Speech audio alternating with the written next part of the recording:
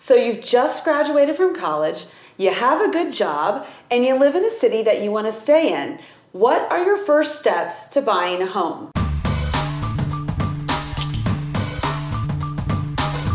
Hey everybody, this is Melanie Atkinson, realtor with Smith & Associates here in beautiful Tampa Bay, Florida. And today I am super excited to be joined here with one of my favorite mortgage lenders, Patrick Storch with The Mortgage Firm. And we are going to talk specifically about the first steps to getting a home mortgage loan. And Patrick is an expert. So thank you so much for being here today, Patrick. I think a lot of people don't know how to start the process of becoming qualified to purchase a home. They don't understand what to do in the very beginning. So we're going to go way back to just what should people be doing when they graduate and they have their first job in order to be homeowners. Awesome. So first of all, Melanie, thank you. You're welcome. I'm honored to be sitting next to you right now talking about mortgages. There's a lot of myths and things about mortgages, and a lot of people think that you have to have like 20% to put down on a mortgage to buy a house. And it's really not that way. And a lot of people think you have to be on the job for a long time.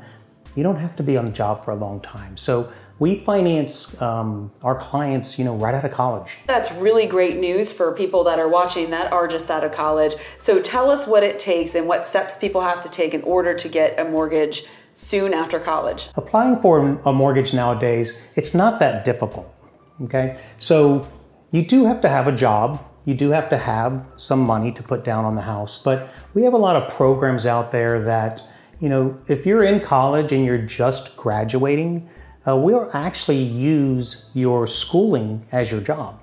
Really? Yeah. So you don't have to be on the job for 2 years. So okay. Let's just say you're in college, you have 4 years and you just graduate and you're starting your first job. Well, we're going to take you being in college as your job for the past. How do you put an income on those years? Okay, we don't actually. So you going to school is good enough for us to use as previous income. So we do want you to have a job.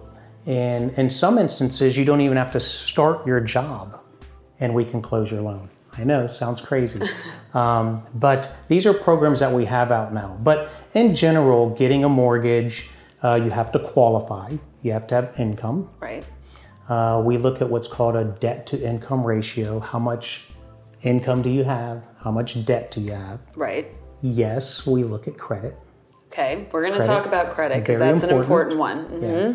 And then we look at assets. You have to have money to buy a house. In some instances, we can get you in for little to nothing. And in some instances, you get money back at closing. That sounds great. When we closed the loan, I didn't get money back. Yeah, so there's a lot of programs out there. But really what's important and what most people, what we call first-time home buyers, right. They're looking for their starter home. They're looking to get out of mom and dad's house. Right. So a lot of those programs just require, 3% down. Okay. Okay. And the 3% down can actually come as a gift from mom and dad. Which is great. They might want to give that to you. Yeah, a lot of parents want to give that gift to their kids to sometimes get them out of the house. Probably.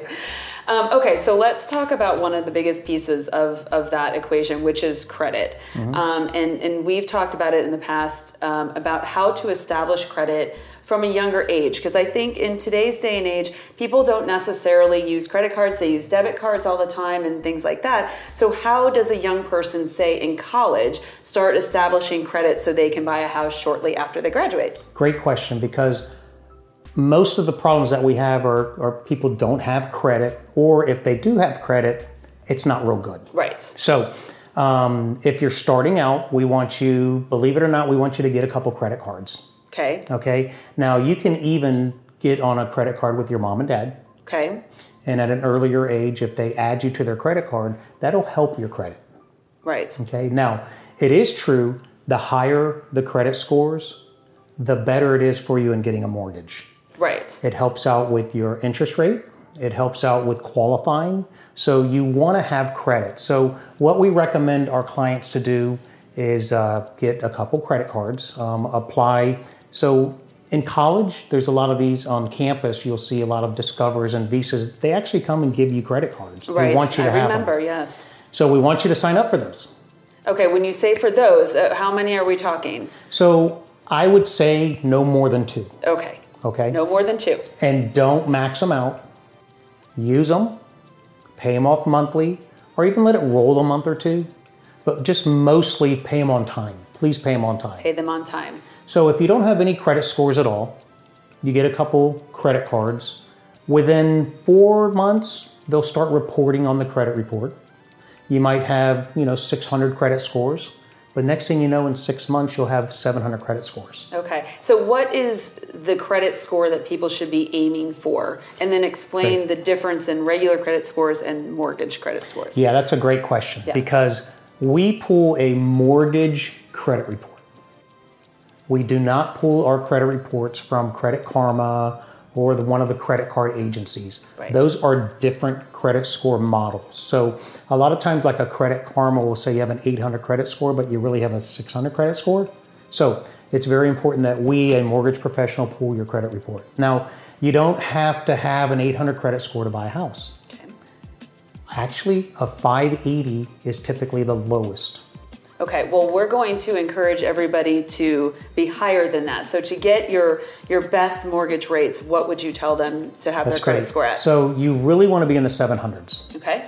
700s. But it also depends on what type of mortgage that you're getting. A lot of first-time home buyer mortgages, quite frankly, I want you to have a 640 or higher. 640 or higher, okay.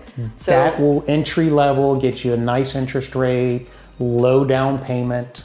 And something that you can afford. So you mentioned the 20% down on mortgages, and that's a principle that a lot of us have grown up with. If you put down 20%, you don't have to pay mortgage insurance, PMI, and that increases your monthly cost. But most first-time homebuyers don't have 20%. So let's explain what PMI is and how it goes away eventually and things like that, so people understand not to be afraid of that extra cost. Yeah, so everyone is just so scared of PMI or private mortgage insurance. And really what private mortgage insurance, it's to protect the lender. Right. It has nothing to do with the borrower. They think that mortgage insurance is going to protect them if they default on the house, and that's not true. Right. So the lender, by allowing the borrower to put down less than 20%, the lender wants to have insurance in case the loan is defaulted on. There's a third party, a mortgage insurance company, that will indemnify them for that period above 20%. Right. Nowadays, PMI, it's not real expensive. Okay. So it's based on a monthly premium.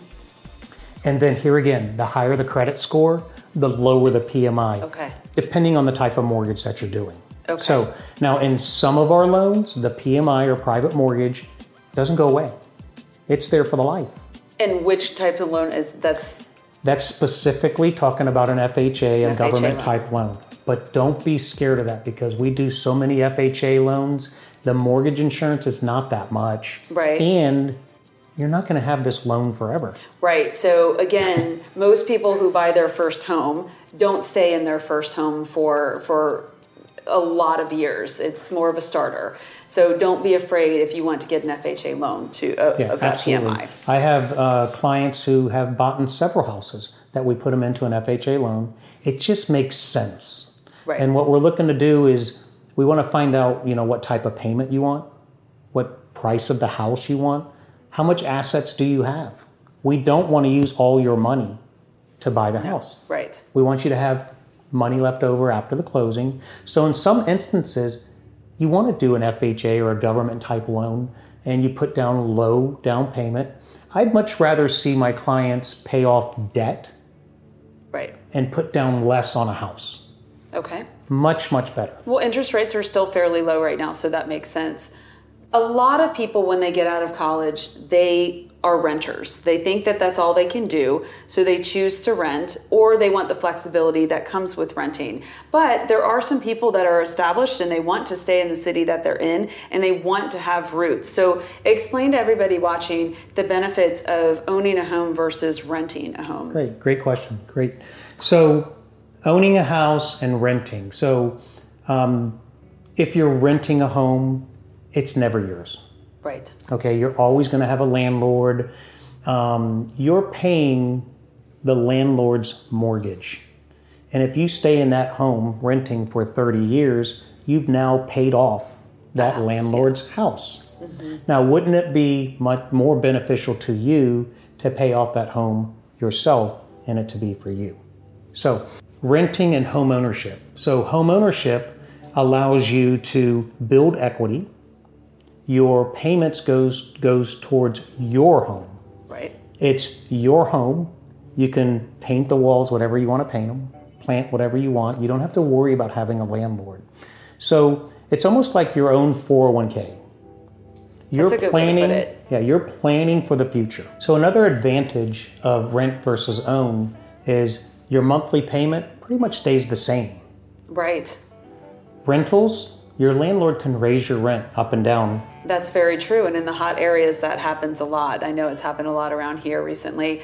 So let's go into another topic and talk about some mistakes that young people make, and then they don't know how to fix them. Yeah. So in order to buy a house. So let's talk about some of the most common mistakes, other than the not having established credit that we already talked about. That's great. Well, I'm going to touch on the credit because the credit is a big one. A lot of our clients, they take out these credit cards and things. And so let's say you take out a credit card and the payment's $10 a month. Well, you're like, well, that's not that big of a deal. I'll just let it roll for 2 months and then pay $20. That's a big no-no. You can't do that. You can't do that. But we have so many clients, they think it's okay. Right. So that is a problem because then it's a late payment on your credit report. When you have a late payment on your credit report, it takes 6 months, 12 months. If you have a late payment on a mortgage, if you have a house, you can't buy another house for 12 months. That late payment, it hurts you. Right. So the credit and paying your bills is the number one problem that we have. Okay. Another big problem we have is, let's say you do get a job and people don't stay on their jobs. They're job hoppers. Okay. Okay, so you really want to, when you start your career, stay on the job. We like 2 years, you don't have to, but some of our clients, they go every 2-3 months, they jump to a different job. Okay. That's not good stability. Okay, so we're going to look at that. So that's another problem that we have. And another big problem is money in the bank. So we like money in the bank. Of course. We don't like money at home. Okay. So cash. Mortgage companies don't like cash. Okay, which I don't think is necessarily something that people would think about. So what do you mean by money in the bank? In a checking account? Yeah. In a savings account? Absolutely. So let's talk about retirement accounts. Maybe they've been working for 2 years and they have an established 401k. Can they use that money? Absolutely. So we have a lot of our clients that they'll borrow or take a hardship from their 401k to purchase a house. I don't have a problem with that. I mean, I really don't want you to touch your 401k, but if you're investing it in the market in the 401k or you're investing in a real estate. Right. So it's both going to appreciate. So I'm fine with that. But what we don't like is a lot of people, they don't trust the banks. So they keep all this cash at home. Cash at home is not good for us because the government wants that money documented. Okay. Right. So we encourage you to put your money in the bank. It's okay. The banks are not going to go out of business and keep your money. Okay. It's not going to happen. So put your money in the bank, leave it in there, and then we're going to verify that you have the money. Right. Right. Lots of verification that goes on. Yes. Okay, Patrick. So we've talked about some of the mistakes that people make and things like that and gotten in depth into what you offer. Let's talk about how they actually apply for a mortgage. There's a lot of high-tech ways that people can apply for a mortgage to see if they qualify. Absolutely. So nowadays, there's a lot of high-tech ways to apply for a mortgage. So we do a lot of online applications. Okay. In the past, it was always seeing all our clients. They'd come into the office. I don't see a lot of my clients anymore. I love to see them, but because of the automation that we have, you can, from your phone, you can fill out a mortgage application. You can get pre-approved right away. That's great. I mean, it's really amazing. Now, you can't go off of those 100%. You still need to speak to somebody. So don't get too caught up in the tech, because this is one of the biggest purchases you're going to make in your life. Right, and I've talked about that in previous videos of mine, of the difference between just putting your information in and actually getting the documentation Correct. to a lender. And I know that you are one of the lenders that likes to have documentation. It's one of the reasons that a lot of my buyers use you, is because you like to qualify people as much as you possibly can prior to them going out and getting putting a contract on a house.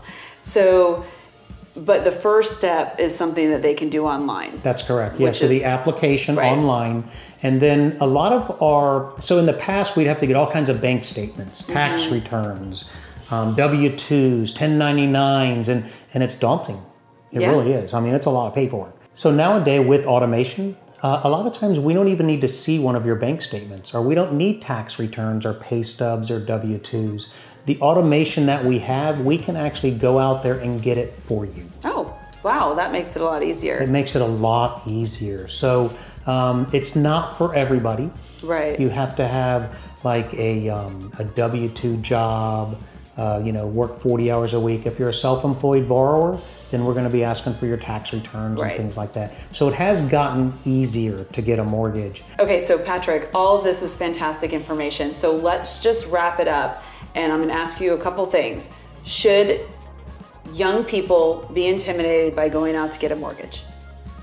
The answer is no. What is the number one thing that you want young people, say 18 years old, to start doing? Great. So I want them to work on their credit. Okay, so, and as we said in the beginning, a credit card or two, pay on time to establish credit. That's correct. Okay. Are there loan programs out there for people who don't have a lot of cash on hand? Yes, there are. Okay. Okay, Patrick, thank you so much for the information. If you are a buyer looking to buy in the Tampa Bay area, Patrick is such a fantastic resource. And one of the things that I recommend, even though there's a lot of online outlets to find information, just call them here. They are local lenders who are really, really excited to help people that have questions.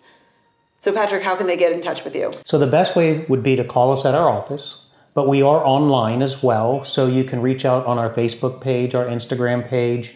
But we pride ourselves as a local lender, so we'd love for you to come by our office, and we love to meet with you in person. Right. And I think if you meet in person, that takes away some of the anxiety of the process, for sure. It's easy for people to go online, but it still doesn't really give you an idea of what it's going to be like, and you guys can help them really understand the process. Yeah, and we like to call it wow service. So we don't want to treat you just like a regular bank. Right. Okay. We're going to take care of you. If you do need a bank statement or something, we're going to help you get it. Okay, great. So everybody out there that's watching, if you need a mortgage in the Tampa Bay area, please give Patrick a call at the mortgage firm. You've been listening to the Melanie Loves Tampa Bay podcast experience. Thank you for your support. Consider subscribing if you want to learn about real estate, homeownership, or living in the Tampa Bay area. You can also follow me on YouTube, Instagram, Twitter, and Facebook. Links are in my show notes. Or visit my website, MelanieLovesTampaBay.com. See you in the next episode. With love, Melanie.